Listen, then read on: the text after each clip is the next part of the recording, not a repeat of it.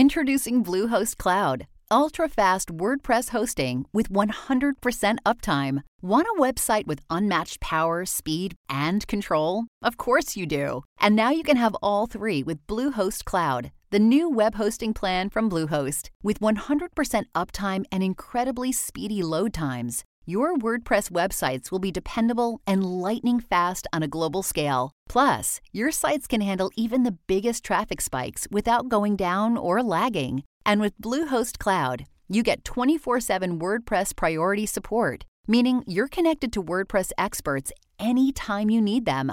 Not to mention, you automatically get daily backups and world-class security. So, what are you waiting for? Get Bluehost Cloud today by visiting Bluehost.com. That's Bluehost.com.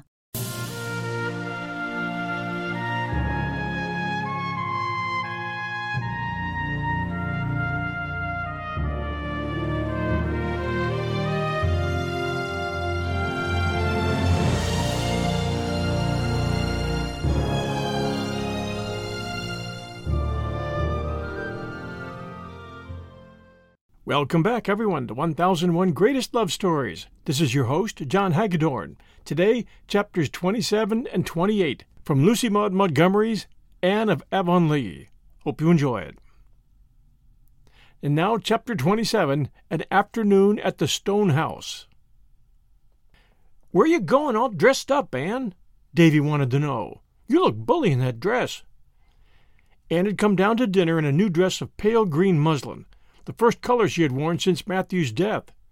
It became her perfectly, bringing out all the delicate, flower-like tints of her face and the gloss and burnish of her hair. "Davy, how many times have I told you that you mustn't use that word?" she rebuked. "I'm going to Echo Lodge." "Take me with you," entreated Davy. "I would if I were driving, but I'm going to walk, and it's too far for your 8-year-old legs. Besides, Paul is going with me, and I fear you don't enjoy yourself in his company." "Oh, I like Paul better than I did," said Davy, beginning to make fearful inroads into his pudding. "Since I've got pretty good myself, I don't mind his being gooder so much. If I can keep on, I'll catch up with him some day, both in legs and goodness. Besides, Paul's real nice to us second primer boys in school. He won't let the other big boys meddle with us, and he shows us lots of games." "How came Paul to fall into the brook at noon hour yesterday?" asked Anne. "I met him on the playground, such a dripping figure that I sent him promptly home for clothes without waiting to find out what had happened." "Well, it was partly a accident," explained Davy. "He stuck his head in on purpose, but the rest of him fell in accidentally. We was all down at the brook, and Prilly Rogerson got mad at Paul about something. She's awful mean and horrid anyway, if she is pretty, and said that his grandmother put his hair up in curl rags every night. Paul wouldn't have minded what she said, I guess, but Gracie Andrews laughed, and Paul got awful red, 'cause Gracie's his girl, you know. He's clean gone on her. Brings her flowers and carries her books as far as the shore road. He got as red as a beet and said his grandmother didn't do any such thing, and his hair was born curly. And then he lay down on the bank and stuck his head right into the spring to show them. Oh, it wasn't the spring we drink out of," seeing a horrified look on Marilla's face. "It was the little one lower down. But the bank's awful slippery, and Paul went right in. I tell you, he made a bully splash. I didn't mean to say that. It just slipped out before I thought. He made a splendid splash. But he looked so funny when he crawled out, all wet and muddy. The girls laughed more than ever. But Gracie didn't laugh. She looked sorry. Gracie's a nice girl, but she's got a snub nose. When I get big enough to have a girl, I won't have one with a snub nose. I'll pick one with a pretty nose like yours, Anne. A boy who makes such a mess of syrup all over his face when he's eating his pudding will never get a girl to look at him," said Marilla severely. "But I'll wash my face before I go courting," protested Davy, trying to improve matters by rubbing the back of his hand over the smears. "And I'll wash behind my ears, too, without being told. I remembered to this morning, Marilla. I don't forget half as often as I did. But, and Davy sighed, "there's so many corners about a fellow that it's awful hard to remember them all. Well, if I can't go to Miss Lavender's, I'll go over and see Mrs. Harrison. Mrs. Harrison's an awful nice woman, I tell you. She keeps a jar of cookies in her pantry a purpose just for little boys, and she always gives me the scrapings out of a pan she's mixed up a plum cake in. A good many plums stick to the sides, you see. Mr. Harrison was always a nice man, but he's twice as nice since he got married over again. I guess getting married makes folks nicer. Why don't you get married, Marilla? I want to know." Marilla's state of single blessedness had never been a sore point with her, so she answered amiably, with an exchange of significant looks with Anne, that she supposed it was because nobody would have her. "But maybe you never asked anybody to have you," protested Davy. "Oh, Davy," said Dora primly, shocked into speaking without being spoken to. "It's the men that have to do the asking." "I don't know why they have to do it always," grumbled Davy. "Seems to me everything's put on the man in this world. Can I have some more pudding, Marilla?" "You've had as much as was good for you," said Marilla, but she gave him a moderate second helping. "I wish people could live on pudding. Why can't they, Marilla? I want to know." "Because they'd soon get tired of it, Davy." "I'd like to try that for myself," said skeptical Davy. "But I guess it's better to have pudding only on fish and company days than none at all. They never have any at Milty Boulter's. Milty says when company comes, his mother gives them cheese and cuts it herself. One little bit apiece, and one over for manners."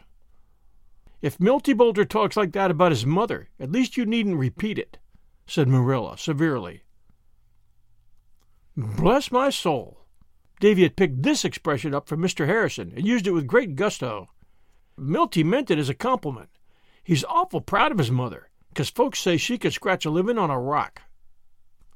I suppose them pesky hens are in my pansy bed again," said Marilla, rising and going out hurriedly. The slandered hens were nowhere near the pansy bed, and Marilla did not even glance at it. Instead, she sat down on the cellar hatch and laughed until she was ashamed of herself, remembering Davy's words when he said, "'Cause folks say she could scratch a living on a rock." When Anne and Paul reached the stone house that afternoon, they found Miss Lavendar and Charlotta the Fourth in the garden, weeding, raking, clipping, and trimming as if for dear life. Miss Lavendar herself, all gay and sweet in the frills and laces she loved, dropped her shears and ran joyously to meet her guest, while Charlotta the Fourth grinned cheerfully.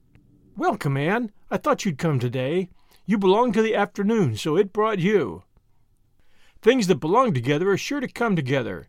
What a lot of trouble that would save some people if they only knew it.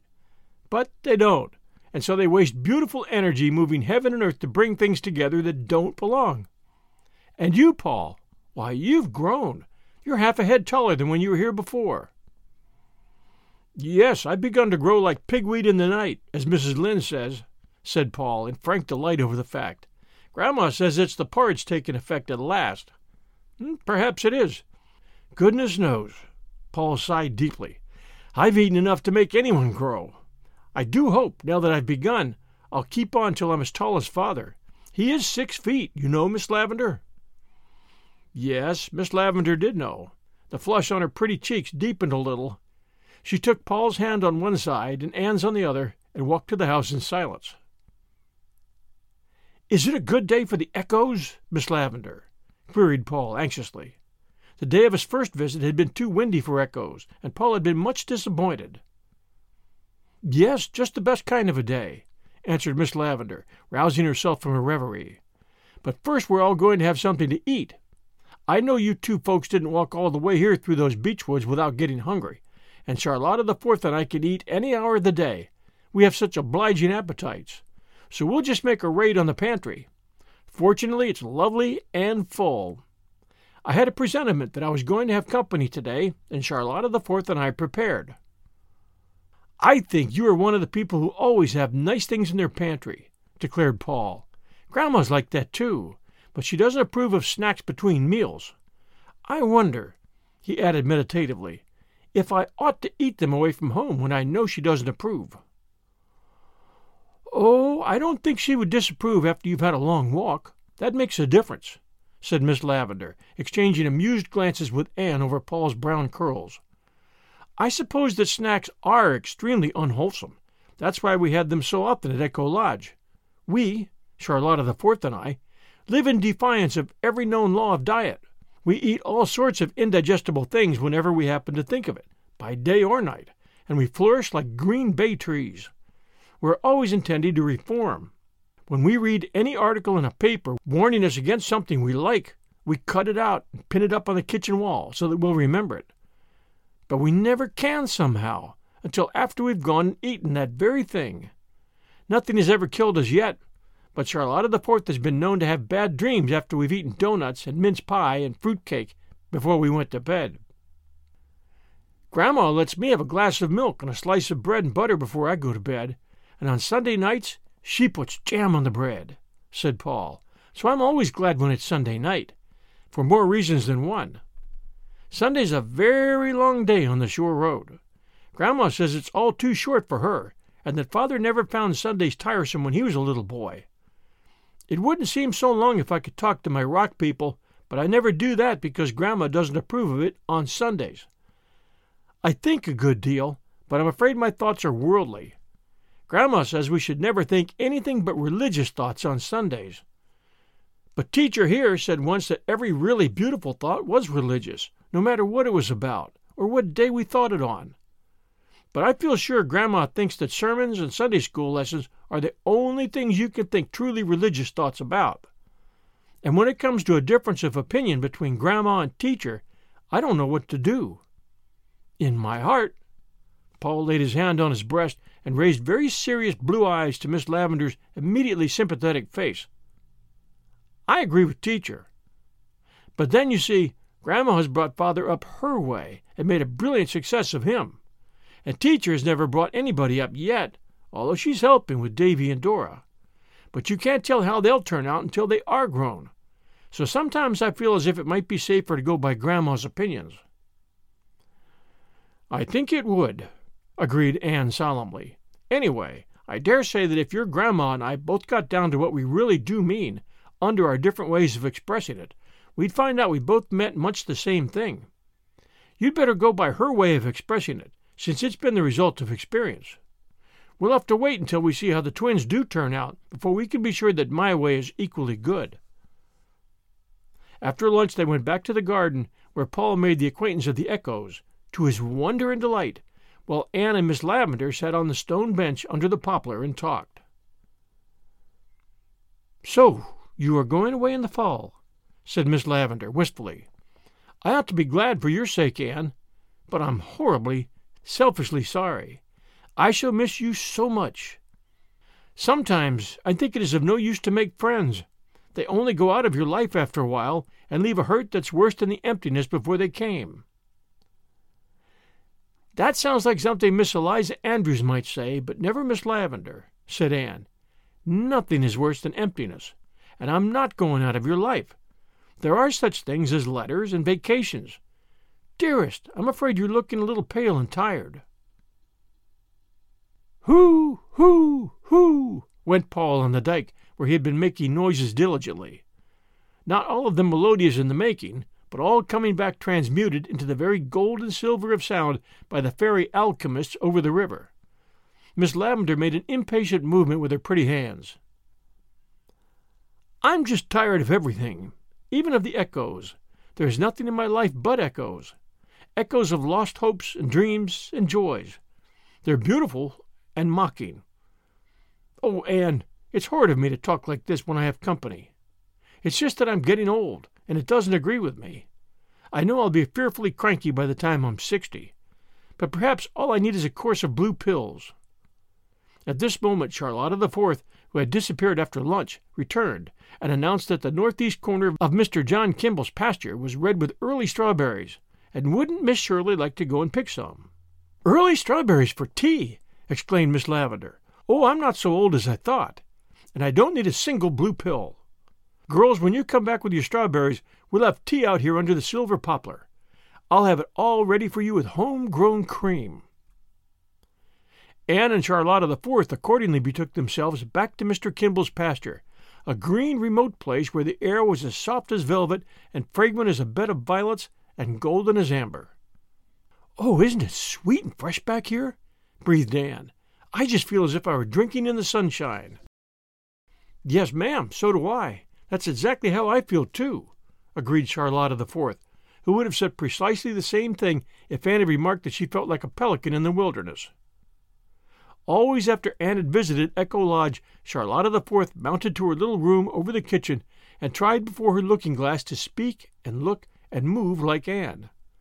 Charlotta could never flatter herself that she quite succeeded, but practice makes perfect, as Charlotta had learned at school, and she fondly hoped that in time she might catch the trick of that dainty uplift of chin, that quick, starry outflashing of eyes, that fashion of walking as if you were a bough swaying in the wind. It seemed so easy when you watched Anne. Charlotta the Fourth admired Anne wholeheartedly. It was not that she thought her so very handsome. Diana Barry's beauty of crimson cheek and black curls was much more to Charlotta the Fourth's taste than Anne's moonshine charm of luminous gray eyes and the pale, ever-changing roses of her cheeks. "But I'd rather look like you than be pretty," she told Anne sincerely. Anne laughed, sipped the honey from the tribute, and cast away the sting. She was used to taking her compliments mixed. Public opinion never agreed on Anne's looks. People who had heard her called handsome met her and were disappointed. People who had heard her called plain saw her and wondered where other people's eyes were. Anne herself would never believe that she had any claim to beauty. When she looked in the glass, all she saw was a little pale face with 7 freckles on the nose thereof. Her mirror never revealed to her the elusive, ever-varying play of feeling that came and went over her features like a rosy, illuminating flame, or the charm of dream and laughter alternating in her big eyes. While Anne was not beautiful in any strictly defined sense of the word, she possessed a certain evasive charm and distinction of appearance that left beholders with a pleasurable sense of satisfaction in that softly rounded girlhood of hers, with all its strongly felt potentialities. Those who knew Anne best felt, without realizing that they felt it, that her greatest attraction was the aura of possibility surrounding her, the power of future development that was in her. She seemed to walk in an atmosphere of things about to happen. As they picked, Charlotta the Fourth confided to Anne her fears regarding Miss Lavender. The warm-hearted little handmaiden was honestly worried over her adored mistress's condition. "Miss Lavender isn't well, Miss Shirley, ma'am. I'm sure she isn't, though she never complains. She hasn't seemed like herself this long while, ma'am, not since that day you and Paul were here together before.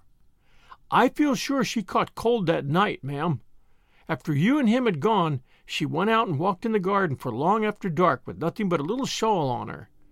There was a lot of snow on the walks, and I feel sure she got a chill, ma'am. Ever since then I've noticed her acting tired and lonesome-like. She don't seem to take an interest in anything. She never pretends company's coming, nor fixes up for it, nor nothing, ma'am. It's only when you come she seems to chirk up a bit. And the worst sign of all, Miss Shirley, ma'am," Charlotta the Fourth lowered her voice as if she were about to tell some exceedingly weird and awful symptom indeed, "is that she never gets cross now when I breaks things. Why, Miss Shirley, ma'am, yesterday I broke her green and yaller bowl that's always stood on the bookcase. Her grandmother brought it out from England, and Miss Lavender was awful choice of it. I was dusting it just as careful, Miss Shirley, ma'am, and it slipped out, so fashion afore I could grab hold of it, and broke into about 40 million pieces. I tell you I was sorry and scared. I thought Miss Lavender would scold me awful, and I'd rather she had, to take it the way she did. She just come in and hardly looked at it and said, 'It's no matter, Charlotta. Take up the pieces and throw them away.' Just like that, Miss Shirley. Take up the pieces and throw them away, as if it wasn't her grandmother's bowl from England. Oh, she isn't well, and I feel awful bad about it. She got nobody to look after her but me." Charlotta the Fourth's eyes brimmed up with tears. Anne patted the little brown paw holding the cracked pink cup sympathetically. "I think Miss Lavender needs a change, Charlotta. She stays here alone too much. Can we get her to go away for a little trip?" Charlotta shook her head, with its rampant bows, disconsolately. "I don't think so, Miss Shirley, ma'am. Miss Lavender hates visiting. She's only got 3 relations she ever visits, and she says she just goes to see them as a family duty. Last time when she came home, she said she wasn't going to visit for family duty no more. 'I've come home in love with loneliness, Charlotta,' she says to me, 'and I never want to stray from my own vine and fig tree again. My relations try so hard to make an old lady of me, and it has a bad effect on me." "Just like that, Miss Shirley, ma'am. It has a very bad effect on me," she said, "so I don't think it would do any good to coax her to go visiting." "We must see what can be done," said Anne decidedly, as she put the last possible berry in her pink cup. "Just as soon as I have my vacation, I'll come through and spend a whole week with you. We'll have a picnic every day and pretend all sorts of interesting things, and see if we can't cheer Miss Lavender up." "That will be the very thing, Miss Shirley, ma'am," exclaimed Charlotta the Fourth, in rapture. She was glad for Miss Lavender's sake, and for her own too. With a whole week in which to study Anne constantly, she would surely be able to learn how to move and behave like her. When the girls got back to Echo Lodge, they found that Miss Lavender and Paul had carried the little square table out of the kitchen to the garden and had everything ready for tea. Nothing ever tasted so delicious as those strawberries and cream, eaten under a great blue sky, all curdled over with fluffy little white clouds, and in the long shadows of the wood with its lispings and its murmurings. After tea, Anne helped Charlotta wash the dishes in the kitchen, while Miss Lavender sat on the stone bench with Paul and heard all about his rock people. She was a good listener, this sweet Miss Lavender, but just at the last it struck Paul that she had suddenly lost interest in the twin sailors. "Miss Lavender, why do you look at me like that?" he asked gravely. "How do I look, Paul?" "Just as if you were looking through me at somebody I put you in mind of," said Paul, who had such occasional flashes of uncanny insight that it wasn't quite safe to have secrets when he was about. "You do put me in mind of somebody I knew long ago," said Miss Lavender dreamily. "When you were young?" "Yes, when I was young. Do I seem very old to you, Paul?" "Do you know, I can't make up my mind about that," said Paul confidentially. "Your hair looks old. I never knew a young person with white hair. But your eyes are as young as my beautiful teacher's when you laugh. I tell you what, Miss Lavender," Paul's voice and face were as solemn as a judge's, "I think you would make a splendid mother. You have just the right look in your eyes, the look my little mother always had. I think it's a pity you haven't any boys of your own." "I do have a little dream boy, Paul." "Oh, have you really? How old is he?" "About your age, I think. He ought to be older because I dreamed him long before you were born. But I'll never let him get any older than 11 or 12, because if I did, someday he might grow up altogether, and then I'd lose him." "I know," nodded Paul. "That's the beauty of dream people. They stay any age you want them. You and my beautiful teacher and me myself are the only folks in the world that I know of that have dream people. Isn't it funny and nice we should all know each other? But I guess that kind of people always find each other out. Grandma never has dream people, and Mary Jo thinks I'm wrong in the upper story because I have them. But I think it's splendid to have them. You know, Miss Lavender. Tell me all about your little dream boy." "He has blue eyes and curly hair. He steals in and wakens me with a kiss every morning. Then all day he plays here in the garden, and I play with him. Such games as we have! We run races and talk with echoes, and I tell him stories. And then the twilight comes." "I know," interrupted Paul eagerly. "He comes and sits beside you, so, because of course at 12 he'd be too big to climb into your lap, and lays his head on your shoulder, just so. And you put your arms about him and hold him tight, tight, and rest your cheek on his head. Yes, that's the very way. You do know, Miss Lavender." Anne found the two of them there when she came out of the stone house, and something in Miss Lavender's face made her hate to disturb them. "I'm afraid we have to go, Paul, if we want to get home before dark. Miss Lavender, I'm going to invite myself to Echo Lodge for a whole week pretty soon." "If you come for a week, I'll keep you for 2, threatened Miss Lavender. We'll return with Chapter 28 right after these sponsor messages.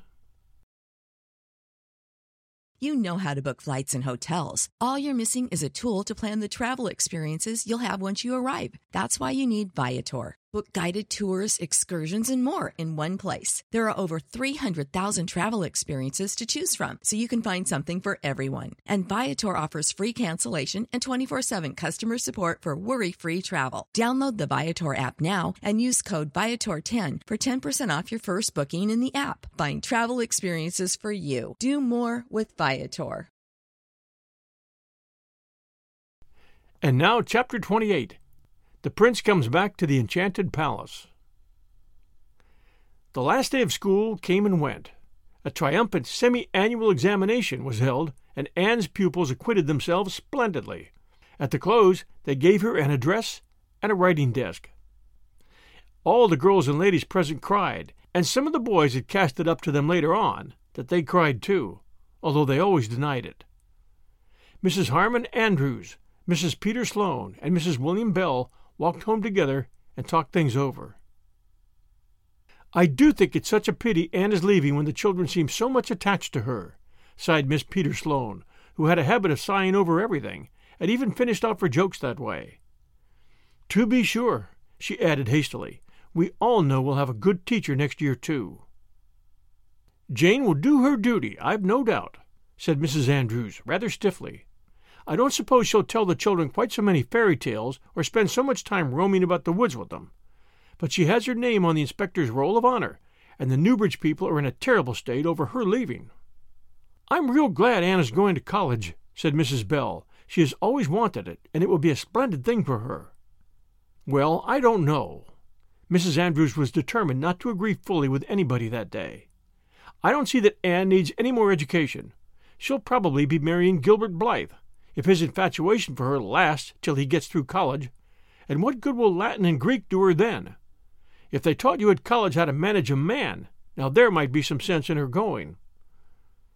Mrs. Harmon Andrews, so Avonlea gossip whispered, had never learned how to manage her man, and as a result, the Andrews household was not exactly a model of domestic happiness. "I'll see that the Charlottetown call to Mr. Allen is up before the presbytery," said Mrs. Bell. "That means we'll be losing him soon, I suppose." "They're not going before September," said Mrs. Sloane. "It will be a great loss to the community, though I always did think that Mrs. Allen dressed rather too gay for a minister's wife. But we are none of us perfect. Did you notice how neat and snug Mr. Harrison looked today? I never saw such a changed man. He goes to church every Sunday and is subscribed to the salary." "Hasn't that Paul Irving grown to be a big boy?" said Mrs. Andrews. "He was such a mite for his age when he came here. I declare I hardly knew him today. He's getting to look a lot like his father."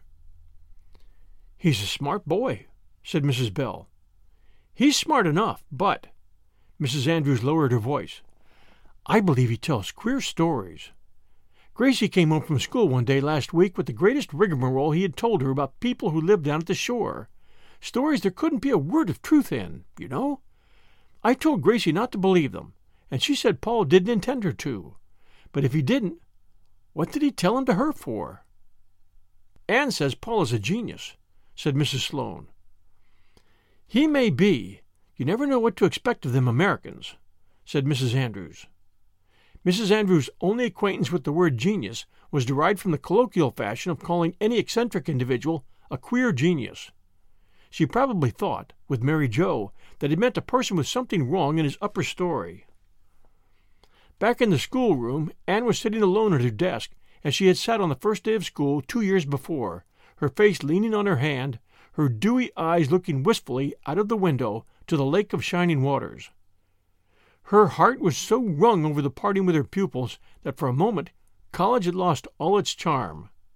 She still felt the clasp of Annetta Bell's arms about her neck, and heard the children wail, "I'll never love any teacher as much as you, Miss Shirley. Never." For 2 years she had worked earnestly and faithfully, making many mistakes and learning from them. She had had her reward. She had taught her scholars something, but she felt that they had taught her much more. Lessons of tenderness, self-control, innocent wisdom, lure of childish hearts. Perhaps she had not succeeded in inspiring any wonderful ambitions in her pupils, but she had taught them, more by her own sweet personality than by all her careful precepts, that it was good and necessary in the years that were before them to live their lives finely and graciously, holding fast to truth and courtesy and kindness, keeping aloof from all that savored of falsehood and meanness and vulgarity. They were, perhaps, all unconscious of having learned such lessons, but they would remember and practice them long after they'd forgotten the capital of Afghanistan and the dates of the Wars of the Roses. "Another chapter in my life is closed," said Anne aloud, as she locked her desk. She really felt very sad over it, but the romance in the idea of that closed chapter did comfort her a little. Anne spent a fortnight at Echo Lodge early in her vacation, and everybody concerned had a good time. She took Miss Lavender on a shopping expedition to town and persuaded her to buy a new organdy dress. Then came the excitement of cutting and making it together, while the happy Charlotta the Fourth basted and swept up clippings. Miss Lavender had complained that she could not feel much interest in anything, but the sparkle came back to her eyes over the pretty dress. "What a foolish, frivolous person I must be," she sighed. "I'm wholesomely ashamed to think that a new dress, even if it is a forget-me-not organdy, should exhilarate me so, when a good conscience and an extra contribution to foreign missions couldn't do it." Midway in her visit, Anne went home to Green Gables for a day to mend the twin stockings and settle up Davy's accumulated store of questions. In the evening she went down to the shore road to see Paul Irving. As she passed by the low, square window of the Irving sitting room, she caught a glimpse of Paul on somebody's lap. But the next moment he came flying through the hall. "Oh, Miss Shirley!" he cried excitedly. "You can't think what has happened. Something so splendid. Father is here. Just think of that. Father is here." "Come right in, Father. This is my beautiful teacher. You know, Father." Stephen Irving came forward to meet Anne with a smile. He was a tall, handsome man of middle age, with iron-gray hair, deep-set, dark blue eyes, and a strong, sad face, splendidly modeled about chin and brow. Just the face for a hero of romance, Anne thought with a thrill of intense satisfaction. It was so disappointing to meet someone who ought to be a hero, and find him bald or stooped or otherwise lacking in manly beauty. Anne would have thought it dreadful if the object of Miss Lavender's romance had not looked the part. "So this is my little son's beautiful teacher, of whom I've heard so much," said Mr. Irving with a hearty handshake. "Paul's letters have been so full of you, Miss Shirley, that I feel as if I were pretty well acquainted with you already. I want to thank you for what you've done for Paul. I think that your influence has been just what he needed. Mother is one of the best and dearest of women, but her robust, matter-of-fact Scotch common sense could not always understand a temperament like my laddie's. What was lacking in her, you supplied. Between you, I think Paul's training in these 2 past years has been as nearly ideal as a motherless boy's could be." Everybody likes to be appreciated. Under Mr. Irving's praise, Anne's face burst flower-like into rosy bloom, and the busy, weary man of the world, looking at her, thought he'd never seen a fairer, sweeter slip of girlhead than this little down-east schoolteacher with her red hair and wonderful eyes. Paul sat between them, blissfully happy. "I never dreamed Father was coming," he said radiantly. "Even Grandma didn't know it. It was a great surprise. As a general thing," Paul shook his brown curls gravely, "I don't like to be surprised. You lose all the fun of expecting things when you're surprised. But in a case like this, it's all right. Father came last night after I had gone to bed, and after Grandma and Mary Jo had stopped being surprised, he and Grandma came upstairs to look at me, not meaning to wake me up till morning. But I woke right up and saw Father. I tell you, I just sprang at him." "With a hug like a bear's," said Mr. Irving, putting his arms around Paul's shoulder smilingly.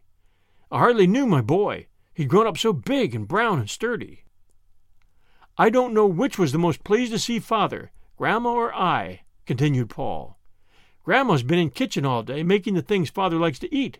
She wouldn't trust them to Mary Jo, she says. That's her way of showing gladness. I like best just to sit and talk to Father. But I'm going to leave you for a little while now, if you'll excuse me. I must get the cows for Mary Jo. That is one of my daily duties." When Paul had scampered away to do his daily duty, Mr. Irving talked to Anne of various matters. but Anne felt that he was thinking of something else underneath all the time, and presently it came to the surface. In Paul's last letter he spoke of going with you to visit an old friend of mine, Miss Lewis, at the Stone House in Grafton. Do you know her well?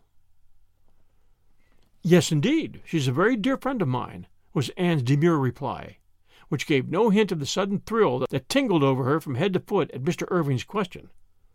Anne felt instinctively that romance was peeping at her around a corner.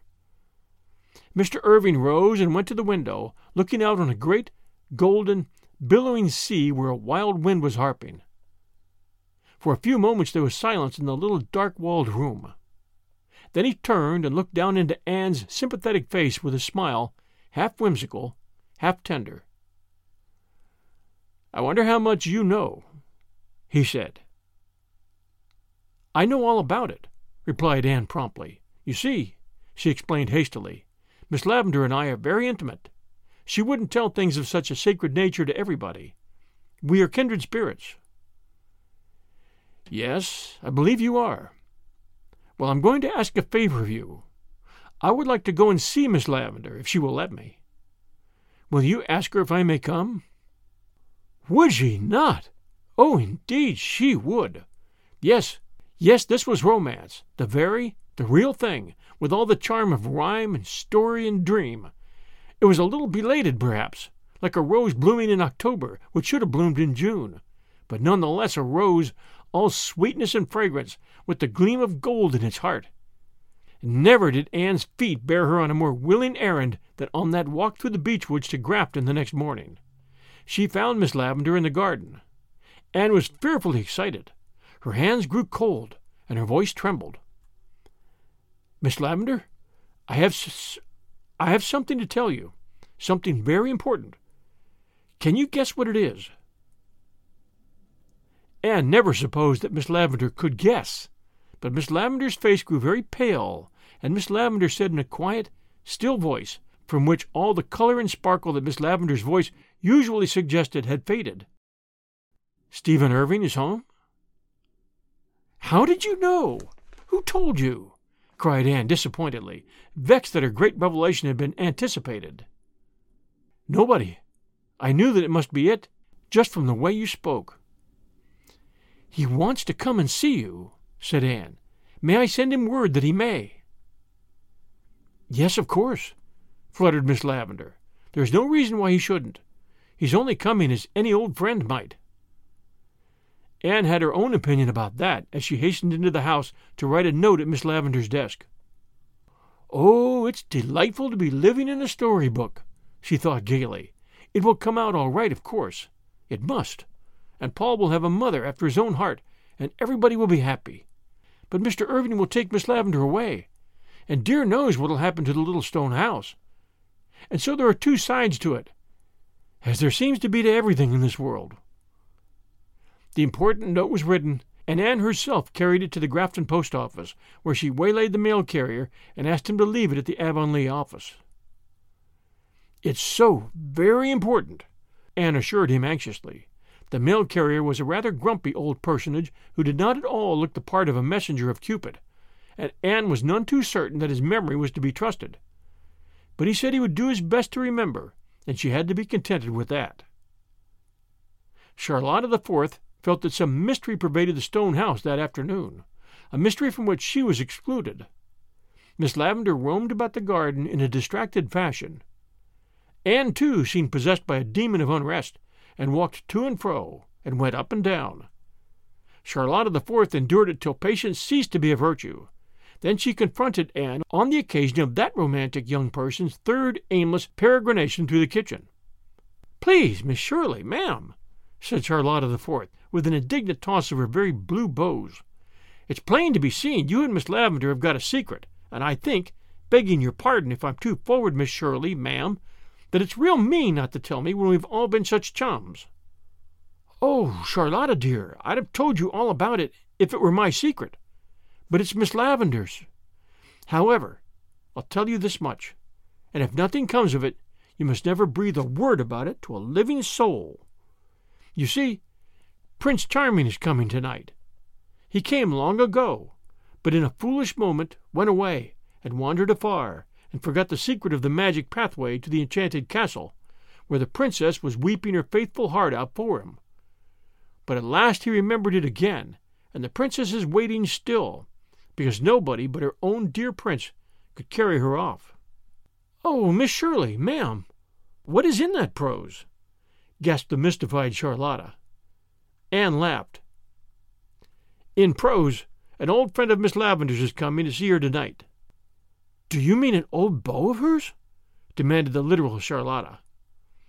"That's probably what I do mean, in prose," answered Anne gravely. "It is Paul's father, Stephen Irving, and goodness knows what will come of it. But let's hope for the best, Charlotta."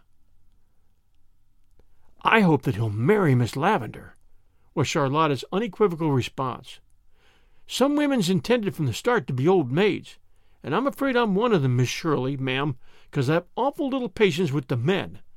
But Miss Lavendar never was, and I've been awful worried, thinking what on earth she'd do when I got so big I'd have to go to Boston. And dear knows what she'd do if she got some stranger that might laugh at her pretendings and leave things lying around out of their place and not be willing to be called Charlotta the Fifth. She might get someone who wouldn't be as unlucky as me in breaking dishes, but she'd never get anyone who could love her better." And the faithful little handmaiden dashed to the oven door with a sniff. They went through the form of having tea as usual that night at Echo Lodge, but nobody really ate anything. After tea, Miss Lavendar went to her room and put on her new forget-me-not organdy, while Anne did her hair for her. Both were dreadfully excited, but Miss Lavendar pretended to be very calm and indifferent. "I must really mend that rent in the curtain tomorrow," she said anxiously, inspecting it as if it were the only thing of any importance just then. "Those curtains have not worn as well as they should, considering the price I paid. Dear me, Charlotte has forgotten to dust that star railing again. I really must speak to her about it." Anne was sitting on the porch steps when Stephen Irving came down the lane and across the garden. "This is the one place where time stands still," he said, looking around him with delighted eyes. "There is nothing changed about this house or garden since I was here 25 years ago. It makes me feel young again." "You know, time always does stand still in an enchanted palace," said Anne seriously. "It's only when the prince comes that things begin to happen."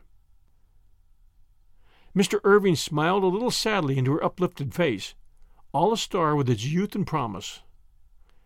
"Sometimes the prince comes too late," he said. He did not ask Anne to translate her remark into prose. Like all kindred spirits, he understood. "Oh, no, not if he's the real prince coming to the true princess," said Anne, shaking her red head decidedly as she opened the parlor door. When he had gone in, she shut it tightly behind him and turned to confront Charlotta the Fourth, who was in the hall, all nods and becks and wreathed smiles. "Oh, Miss Shirley, ma'am," she breathed. "I peeked from the kitchen window. He's awful handsome, and just the right age for Miss Lavendar. And oh, Miss Shirley, do you think it would be much harm to listen at the door?" "It would be dreadfully wrong, Charlotta," said Anne firmly. "So you just come away with me out of reach of temptation." "I can't do anything, and it's awful to hang around just waiting," sighed Charlotta. "What if he don't propose after all, Miss Shirley? You can never be sure of them men. My older sister, Charlotta the First, thought she was engaged to one once, but it turned out he had a different opinion, and she says she'll never trust one of them again. And I heard of another case where a man thought he wanted one girl awful bad when it was really her sister he wanted all the time. When a man don't know his own mind, Miss Shirley, ma'am, how's a poor woman going to be sure of it?" "We'll go to the kitchen and clean the silver spoons," said Anne. "That's a task which won't require much thinking, fortunately, for I couldn't think tonight, and it'll pass the time." It passed an hour.